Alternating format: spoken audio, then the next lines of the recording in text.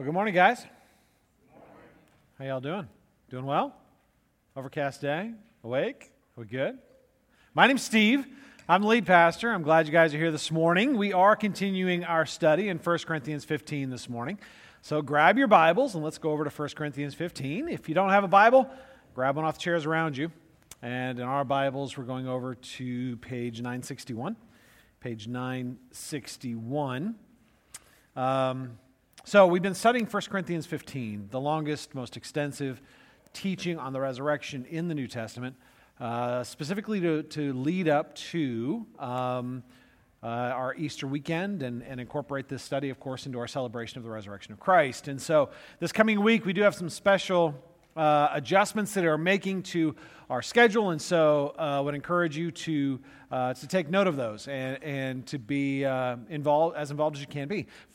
This Friday night, we have our Good Friday service at 7 o'clock. I'm going to encourage you to come on out. We have no idea how many people are going to be coming, and it's usually fairly well attended, so I encourage you to show up early. We were a little surprised by our Christmas Eve service this year. There were quite a few more people than we expected, and so it may be true for Good Friday as well. But Good Friday, man, Good Friday is a unique service. There's really no other service like it over the course of the year. On Good Friday, of course, we commemorate the crucifixion of Christ because he was crucified on the Friday before he was raised on a Sunday. And so I think it's really, really good for our hearts to come and just sit in the heaviness of that dark day. Not so that we'll be depressed, but so that we will be softened to his love. Because, of course, we know that it was our sin that put Christ on the cross. And we also know that it was his love that held him there. And so as we come together, we are mourning our sin. We're mourning the price he had to pay. And we're giving thanks and we're celebrating that he was more than willing to pay it because he loved us that much. So that's going to be Friday night, 7 o'clock. There's no Saturday on service. There's no service on Saturday. That is Silent Saturday, and so we've decided not to have our normal Saturday night service on that Saturday. On Sunday, we will have 3 services. Our sunrise service at 7 a.m. and then a 9 and a 10:45, our normal 9 to 10:45. If you're coming to our 7 a.m., there will be no childcare, so if you're an early riser with your kids, just bring your kids with you to the service. I also need to let you know that going forward, we had decided we were committing to our Saturday night service for the 9 months of really kind of what we call the 2 ministry seasons, the fall and the spring. Summer, we know attendance dips, and usually it happens late April, early May, and then runs through early August, where you just have fewer people. A lot of people traveling, a lot of activities, a lot of family stuff. It's just every year it's predictable. And so we did decide that we are going to put our Saturday night service on hold over the summer.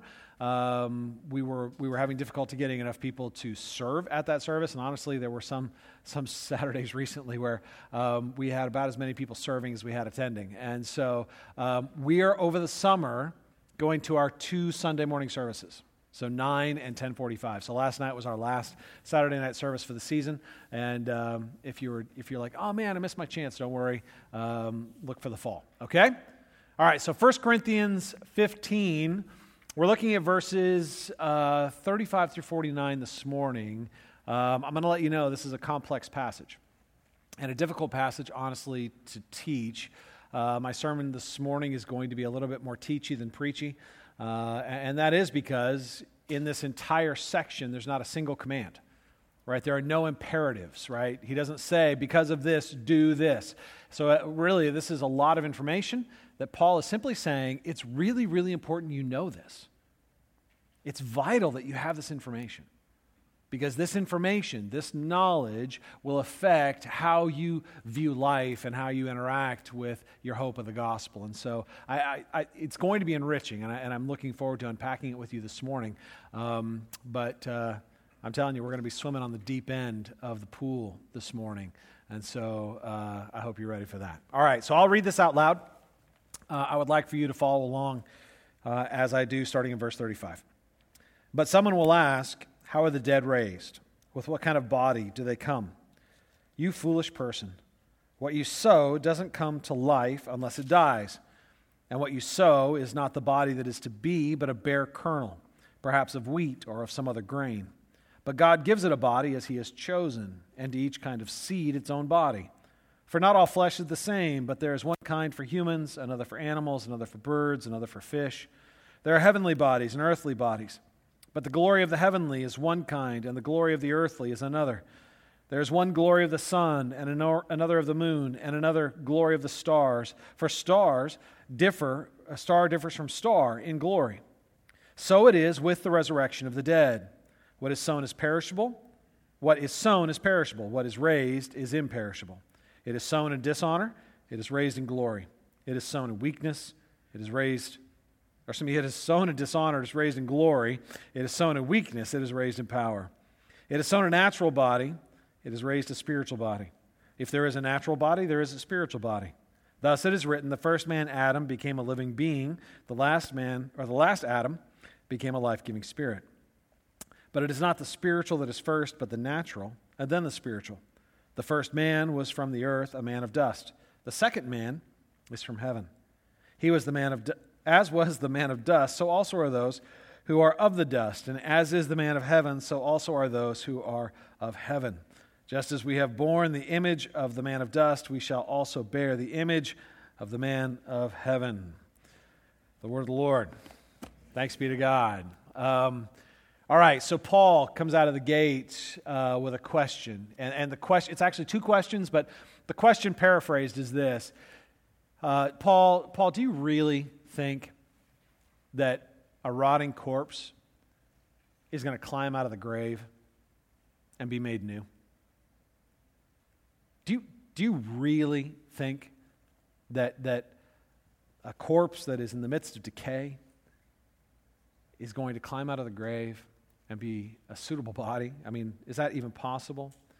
Now, here's the thing. We know that whoever asked this of Paul wasn't just asking a challenging question. They were meant to challenge Paul's authority. They weren't asking a question. They were questioning. Those are two different things. People who are questioning are not looking for answers. They're just trying to find ways to undermine someone's authority. Those who are asking questions have legitimate doubts. And we know that this is a questioner because of the way Paul responds. Because right there in the very next verse, he's like, you foolish person, you fool.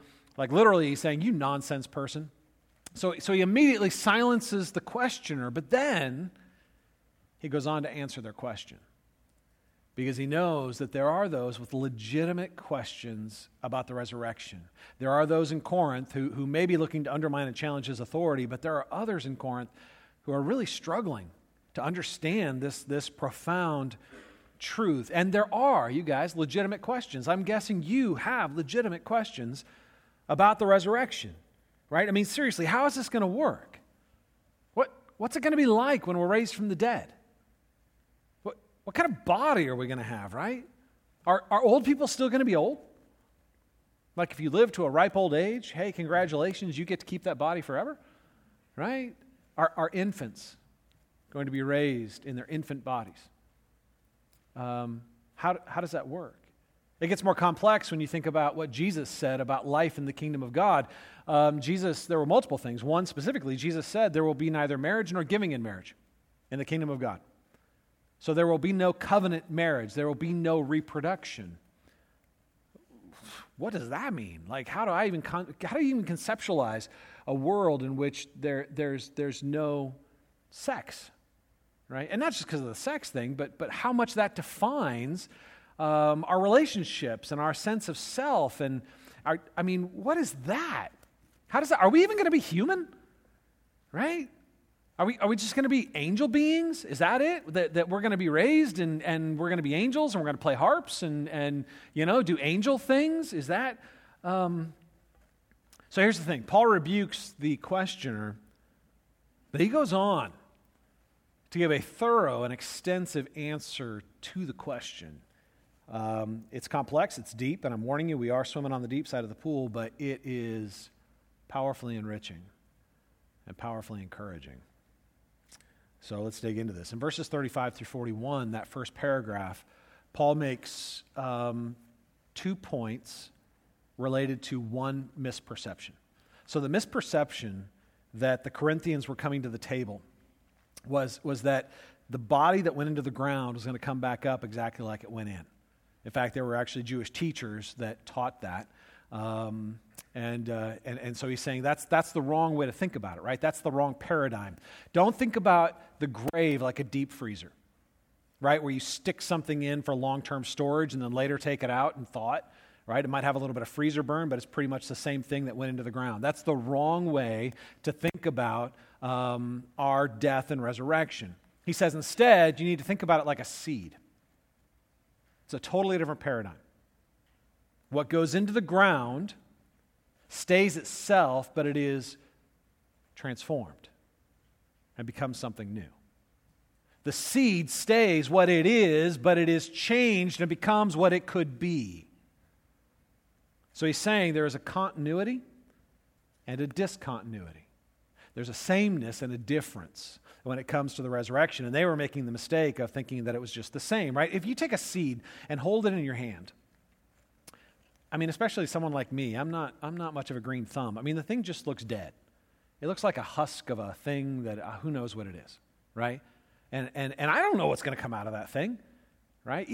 Even you green thumbs don't know. If I mix up a bunch of seeds in your hand, you're probably going to be looking at it going, I don't know.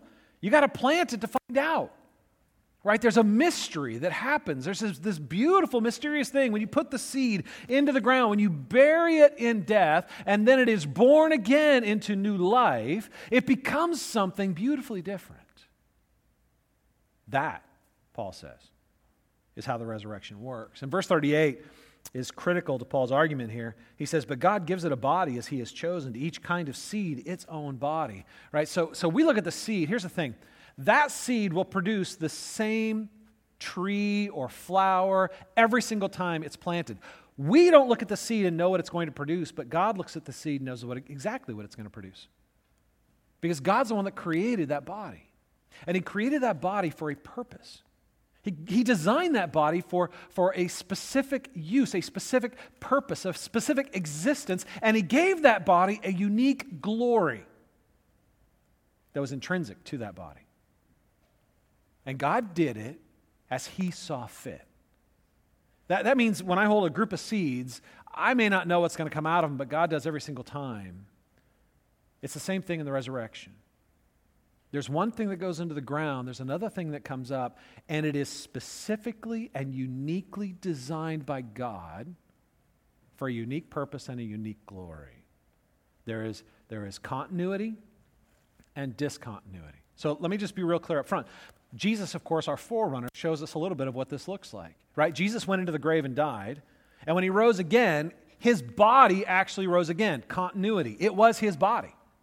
His body came out of the grave. When they went into the grave, they didn't find, oh, that used to be Jesus. Okay, that's not him anymore, right? And it's not that God disintegrated that body and created something new. He actually gave Jesus his body back. There was a continuity. But there was also a discontinuity, right? And it gets a little confusing with Jesus as an example because he's kind of unique already, right? So after the resurrection, Jesus does things like walk through walls, right? Does that mean we'll get to walk through walls?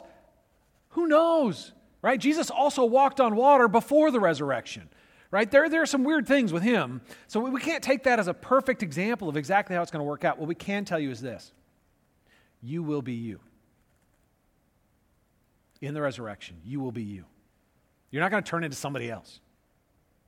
You're not going to go into the ground one thing and come out something completely and totally different. You will be you. Your body will be your body. But it will be gloriously different. And that's where Paul goes next. He gives a series of 4 comparisons that highlight the discontinuity between the body you have and the body you will have. 4 key differences that are different, and that's in verses 42 through 44. Starting in verse 42, he says, "So it is with the resurrection of the dead. What is sown is perishable. What is raised is imperishable." That's your first glorious difference. What is sown is perishable. What is raised is imperishable. Now, we kind of know that. Our bodies are perishable, right? There's no secret there. In fact, our bodies are in a constant state of perishing. That's why they have to continually regenerate themselves. And honestly, the regeneration can't keep up with the perishing, right? We know that.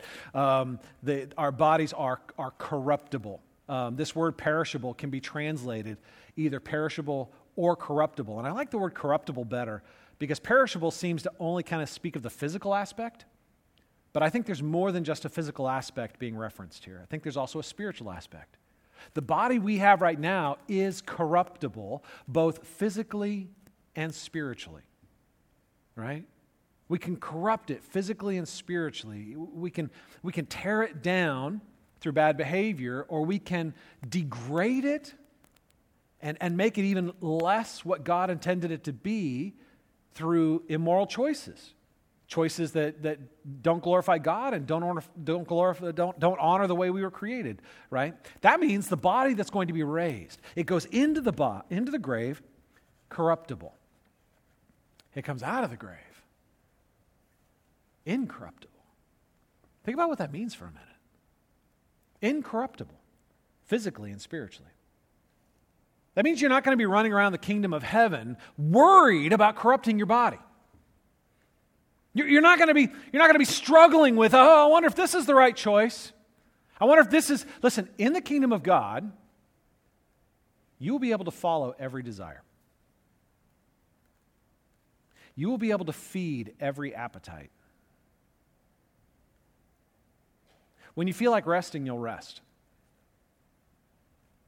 When you feel like being productive, you'll be productive. When you feel like laughing, you'll laugh. When you feel like crying, you'll cry. When you feel like celebrating, you'll celebrate. Every impulse. Because there will be no corruption. It will be incorruptible. It's every desire. And some of you are like, sweet, that's how I live now. That's really a bad idea. Right? I mean, if you follow every desire right now, you know what's going to happen? I mean, you know what's going to happen. If you feed every appetite, pursue every desire, live out every fantasy, you're going to destroy yourself and you're going to hurt others. Because you are corruptible, physically and spiritually. When you are incorruptible, you will be able to follow every impulse of your heart.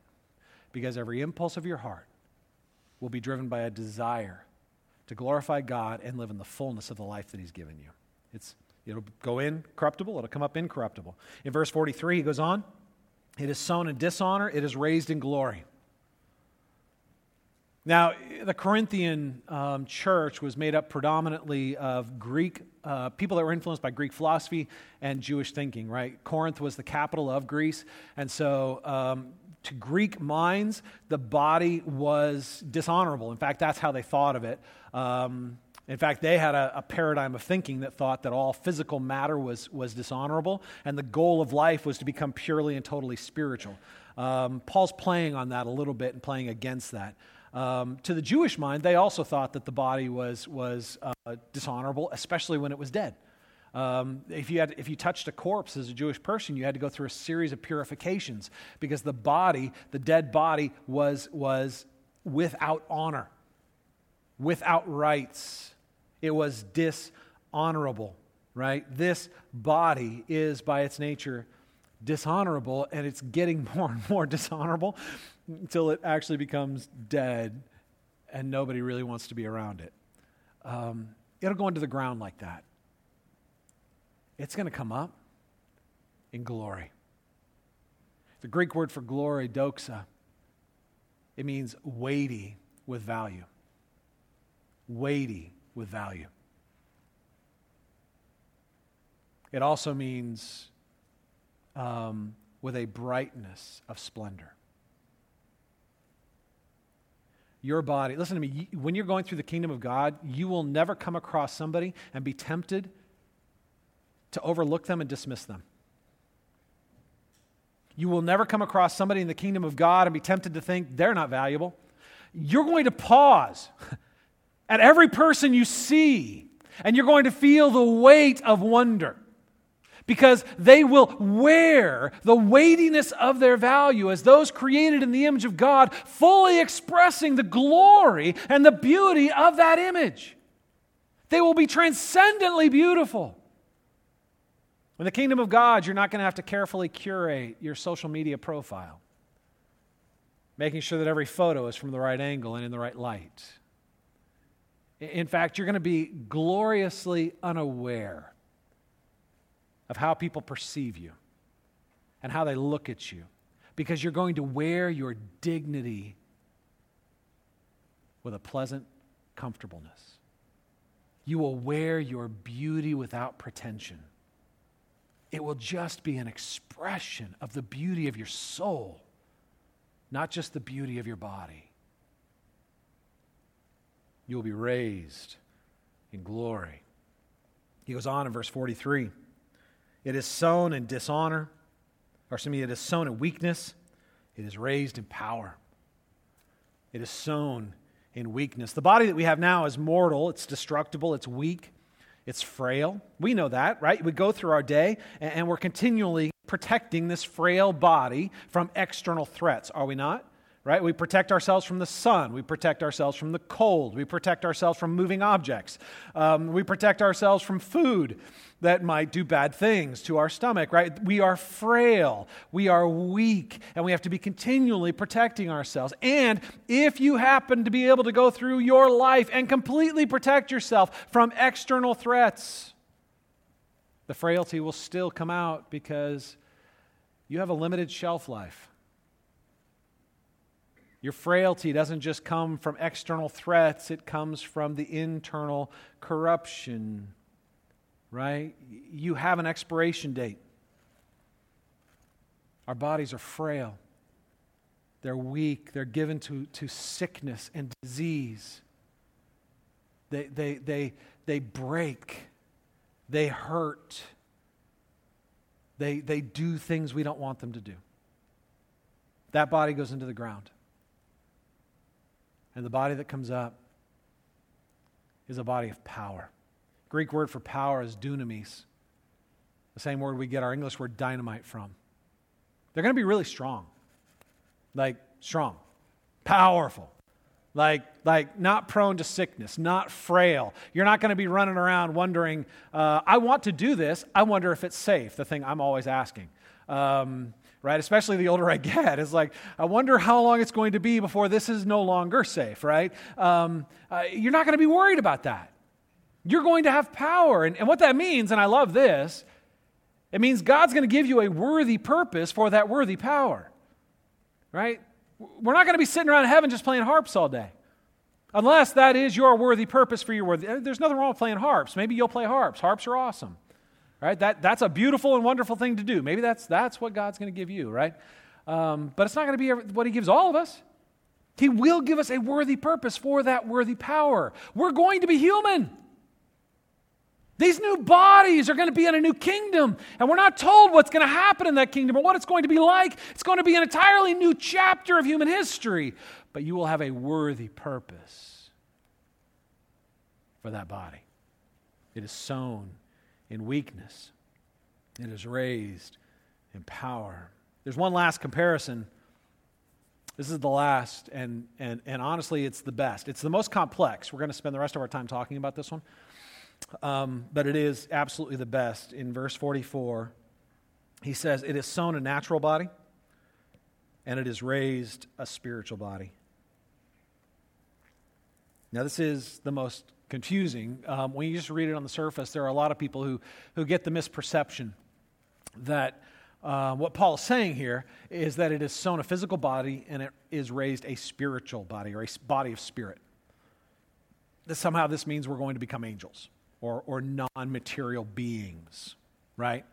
And that is exactly what this is not saying, right? It is absolutely clear throughout the New Testament that when resurrection is spoken of, it is not transformation into something that we're not. It is a continuity and discontinuity. We will be human, right? When Jesus was raised from the dead, He was raised in His body. We will be raised in our body. And so Paul's not talking about what material the body will be made of. He's talking about what environment the body is made for. Did you catch that? He's not talking about what the material is that the body's made of. He's talking about the environment that the body is made for. The comparison isn't between a physical body and a non-physical body. The comparison is between a body that was designed for life in this age and a body that will be designed for the age to come, for the kingdom of God. All right, it's going to be helpful, hopefully, as we dig into these words a little bit more. It can also be potentially confusing, so bear with me a little bit. This word natural and spiritual, they're loaded words. The Greek word for natural is psychikos. The root is psyche, which means soul. We get our English word psychology from that word. Psyche, the human psyche. That comes from this word. And so the comparison isn't between a physical and non-physical body, right? It is between a psychikos, or a soulish body, and a spiritual body. The Greek word for spiritual is pneumatikos. So psychikos or pneumatikos. Pneumatikos, the pneuma, is spirit, right? The Holy Spirit is called the hagios pneuma. Right? It's just a word that means spirit in essence. And so the comparison is between a soulish body and a spiritual body. Does that make it straight? Everybody's like, yeah, sweet. That totally clears everything up. All right, so this is where we got to dig in a little bit. What in the world does that mean? Why is the word soulish translated natural? How are those two ideas related? So I hold to a tripartite view of human nature. That didn't clear anything up. I believe that we're made up of three parts: body, soul, and spirit. Okay? There are some people that believe that we're two parts, body and soul. And so if you're theologically attuned and you're like, totally, I reject your tripartite view of human nature, totally fine. Same argument, just different technicalities, but I'm gonna approach it through this view because I think it'll help me explain it. The soul, the human soul, is that part of you that was designed for horizontal life. The human soul, when you think of yourself, your personality, what you know of yourself, that's your soul, right? Who you are. When you think about who you are as a person, you don't generally think of your body's part of it, but there's an essence to who you are that is both part of your body and disconnected from your body. That's your soul. Okay? It's your soul that relates to other people. It's your soul that relates to the physical world around you. It is your soul that relates to animals and to trees and to the horizontal world around you. The soul describes that part of us that was designed for horizontal relationship. The spirit is that part of us that is attuned to the vertical relationship. The spirit is that part of us that communes with God. The Spirit is that part of us that is in tune with the Holy Spirit, right? It is vertical in its nature. So the soul is horizontal. The Spirit is vertical. So the soul relates to people, to things in the material world. The body you have right now is soulish. It is natural because it relates to the natural world around you. Everything in it is designed for terrestrial life. And that actually is all you have.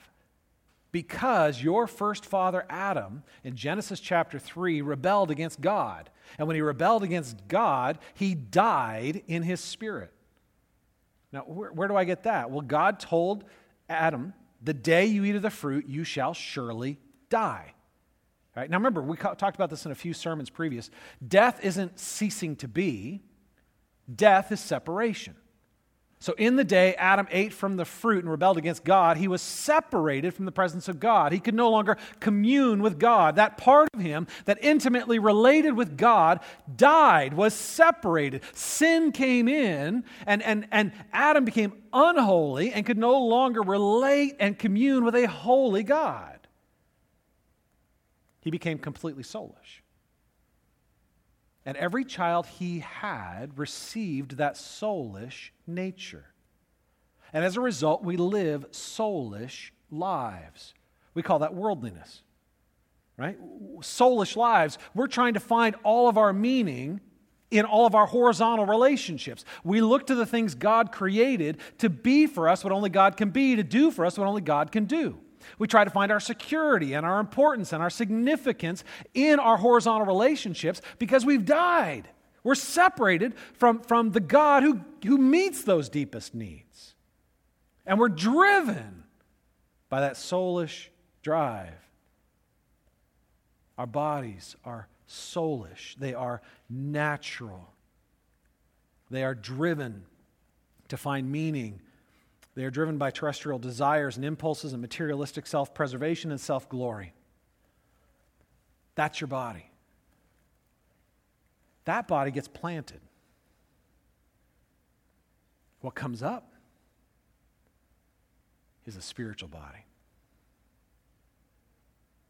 A body that is alive.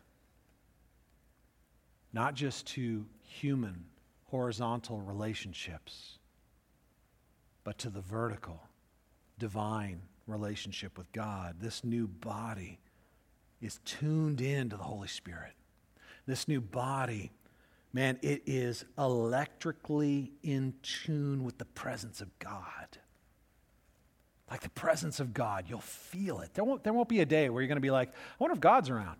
You know those periods of time right now, those dark nights of the soul when God feels so far away and so distant. You'll never experience that again in the kingdom of God. You will be in tune with His presence. You will rejoice in what is truly good because He is truly good. You will be boldly and humbly dependent on God for all of your needs. You will not compete with God or with others for your glory or for your purpose, because everything in you will find its significance and its joy in His presence. You will be alive, vibrantly, thrivingly alive to the overflow of God's goodness, the presence of His love, the glory of His holiness, and the awe of His power. Your body will be pneumatikos. Your body will be spiritual, uniquely and specially designed to respond to the glory, the beauty, the holiness, and the love of God. Take a look at the end of verse 44. Paul makes a simple statement. If there is a natural body, well, there's also a spiritual body. I love this. Listen, if God was gracious enough to give us a natural body, a soulish body, if God was gracious enough to give us a body that could survive the great rebellion of Genesis 3,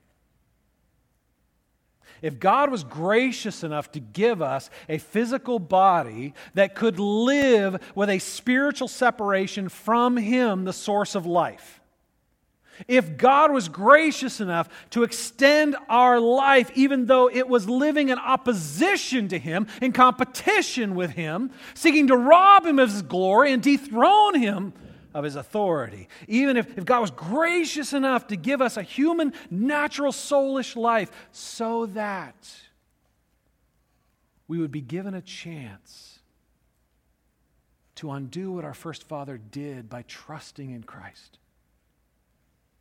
If He extended our lives that we might be redeemed, and in being redeemed might once again be restored to what humanity was intended to be, if God was gracious enough to give us that kind of body, God will be gracious enough to give us a new body that is in tune to His presence and is wired to come alive in His glory. Our natural body was given to us by our first father, the first Adam. Our spiritual body will be given to us by the last Adam. The rest of this chapter is a comparison between Adam and Jesus. And what you need to see is that the reason Paul gets into this is because that explains the nature and the origin of the two bodies, where they came from and what they will be like. Right? So as we look at Adam and at Christ, it explains more about the nature of these two bodies. And it drives home the wonderful, wonderful difference between the natural and the spiritual bodies. So verse 45, He goes on and he says, thus it is written, the first man, Adam, became a living being. He's quoting Genesis 2:7. And literally, being here is that Greek word suke, soul. The first Adam became a living soul. The last Adam became a life-giving spirit. So Adam was created with this indestructible soul. Even his rebellion against God couldn't destroy his soul. Right? God created him with an indestructible soul. And he lived a soulish life, and he handed that soulish life onto each of his children, which is why none of us could have ever rescued ourselves, because we were born with the broken nature that was handed down to us from the first Adam, our first father. We were all born with a soulish body. And theologically, what we say is this means we were born sinners, so we're sinners by birth and we're sinners by choice. Right? We were broken in our relationship with God by birth and then by every choice we made from that point forward. It wasn't like we were born perfect and then each one of us replicated the sin of Adam and then, oops, we made a mistake and now we're separated from God. We actually received this broken body from Adam. That's why we were completely helpless to rescue ourselves. Nobody could undo what the first Adam had done. We needed a new Adam. Now, why the terminology first and last Adam? Because there were only two men that were given the power to act in a way that affected the entire human race. The first Adam and Jesus, the last Adam.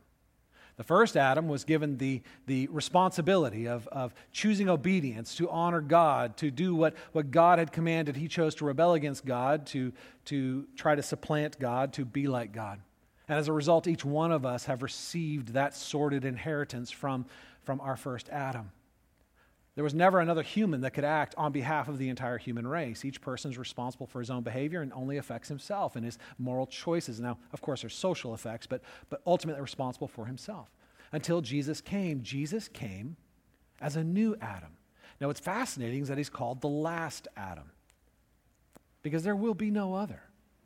There will never be another human being who acts on behalf of the entire human race. There was the first one who messed up, and there was the second one who did it right. The one who did everything he was supposed to do, right? He was a life-giving spirit. Now, in connection with this is why it's important. The doctrine of the virgin birth of Christ is of actual theological importance, because it means that Jesus was born without receiving the broken body the first Adam passed down. He was born with a body that was like Adam's before the fall. Perfectly alive to the world around him and still perfectly alive in relationship to God. He was alive both soulishly to others and spiritually to the presence of God. And he lived his life in continual communion with God. Jesus said crazy stuff like, I don't do anything but what the Father tells me to do. And it's like, when are you having all these conversations where he's telling you what to do? All the time. Because he lived in continual, constant communion with his Father. He was human, as we were created to be, but failed to be. And he lived the perfect human life, which then made him the perfect sacrifice, the perfect substitute. When he died, under the failure of the first Adam, he did it as a worthy substitute, bearing the consequences of the first Adam's sin, dying a death he didn't deserve to die. My sin, your sin, Adam's sin, so that when he rose again, he might give us a victory we could never win on our own. And he became a life-giving spirit. Are you following where this is going? Not only was he alive in the Spirit, but because of the death and resurrection of Christ, he became a life-giving spirit. He now had the ability to give the gift of life, of the restoration of the Spirit, through the forgiveness made available through his death and resurrection. This is what we call being born again. Right? In John chapter 3, Jesus was speaking with Nicodemus, and Nicodemus was like, what must I do to enter the kingdom of heaven? And Jesus is like, you got to be born again. And Nicodemus is like, that, what, huh? I got to crawl back, and what? Like literally, that's what he says. And of course, what he's speaking about is not a new physical birth, but a reversal of the separation between man and God. A rebirth of the Spirit. Now that Spirit Each one of us has. So if you believed in the Lord Jesus Christ, if you're a follower of Christ, you have been born again, which means the Spirit of God has come and indwelled you. Your spirit has been made alive once again to the presence of God. The problem is that spirit is still trapped in this body. This body that is soulish in nature, this body that is still corruptible, this body that is still worldly in the effects of the first Adam, which is why you still struggle, follower of Christ. That's why you have such a hard time living out the Christian life. That's why you struggle with doing what you know you're supposed to do or being who you know you're supposed to be, right? Paul talked about this struggle in Romans chapter 7. In Romans chapter 7, Paul, the apostle, is like, man, I want to do what is right and I want to do what is good, but I see a different principle at work in the members of my body. So I want to do what's good, but I do what is evil. I want to glorify God. But I find impulses within me that cause me not to glorify God, to fight against what I know that is good and true and real and right. I have this struggle within me. And he ends the chapter by saying, who will deliver me from the body of this death? Thanks be to God through our Lord Jesus Christ. When you are raised, you will be delivered from the body of this death. When you are raised, what God has already done for you in Christ, redeeming you and restoring you, giving you new life, will become your holistic experience in your body, your soul, and your spirit, completely in tune. Because Christ, the life-giving Spirit, is recreating you in His own image, right? Take a look at the next verse. As was the man of dust, that's Adam, so also are those who are of dust, right? So we know that Adam was created from dirt. He had a beginning point. He was a little mud man that God made in His own image and then bestowed an eternal soul, right, in His own image. And we were created in that same image, right? We're mud men and women with eternal souls. As was the man of dust, so also are those who are of the dust. As is the man of heaven, so also are those who are the man of heaven. Christ didn't start at His birth. Right? This goes to the mind-blowing doctrine of the incarnation, this idea that Jesus, the second person of the Trinity, the eternal Son of God, Father, Son, and Holy Spirit, three who's, one what? That He became man. That He became human. The man of heaven, the pre-existent one, became human and lived the human life none of us could live and succeeded as a human where every other human had failed. As is the Son of the man of heaven, so also shall be those who are of the man of heaven, right? Verse 49, just as we have borne the image of the man of dust, we shall also bear the image of the man of heaven.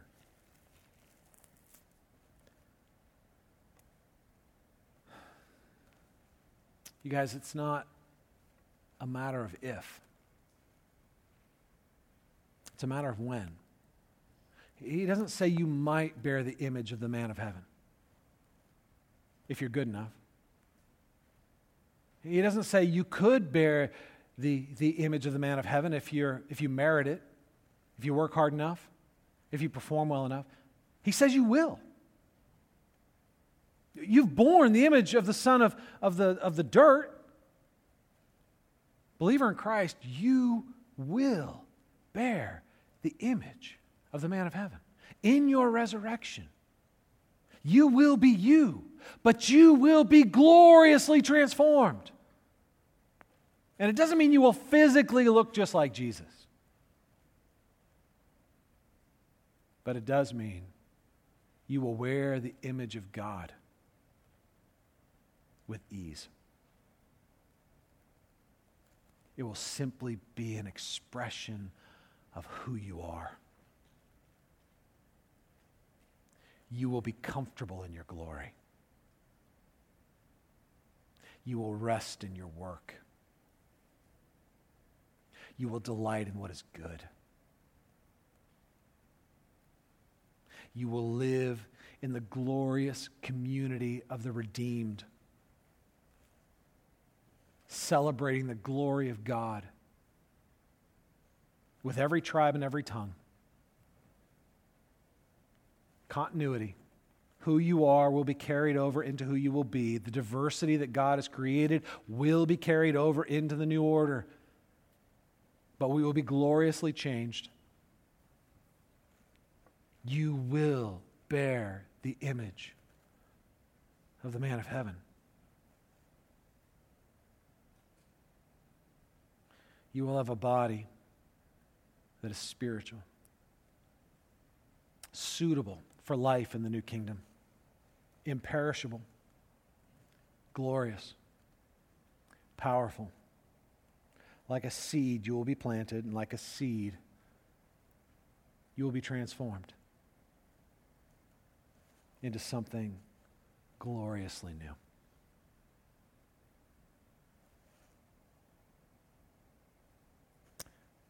That's really good news.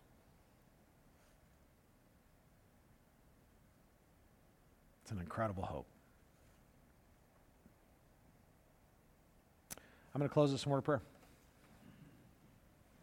I'm going to pray. We'll share communion together in a moment. Father, I thank you for this incredible glimpse into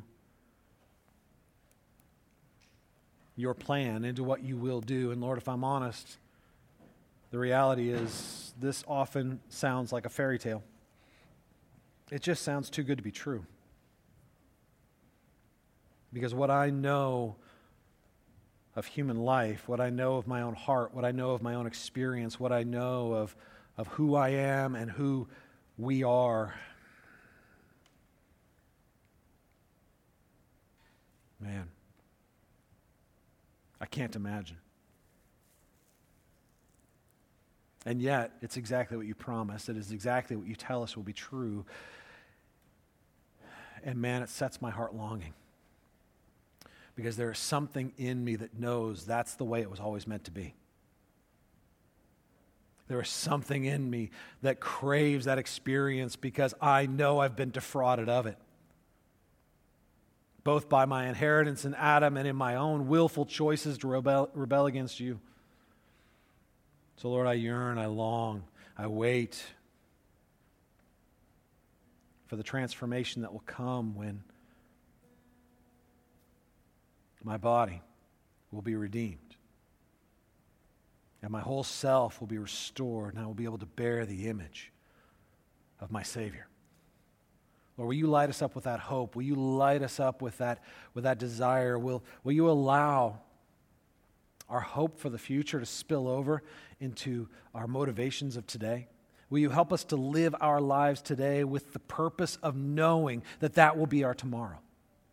That we will anchor our hopes, that we will allow the motivations and drives of our heart to be informed by the reality of your goal of redeeming and restoring. That in the end, we will be set free into this glorious kingdom. You guys take a few minutes and pray. We'll share communion together in a moment.